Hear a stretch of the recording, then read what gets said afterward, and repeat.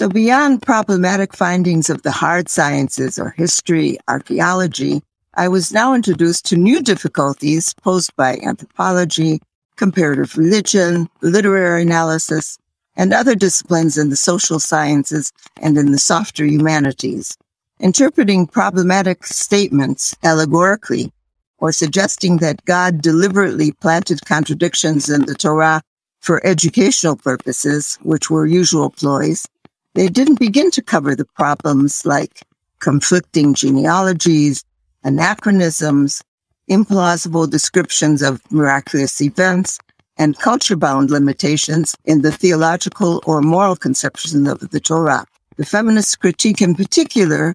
pointed to a more deep and all-pervasive male bias that is so implicit and subtle that the innocent reader often remains unaware of its very existence. And topping all of this was the very notion of verbal revelation and its anthropomorphic connotations,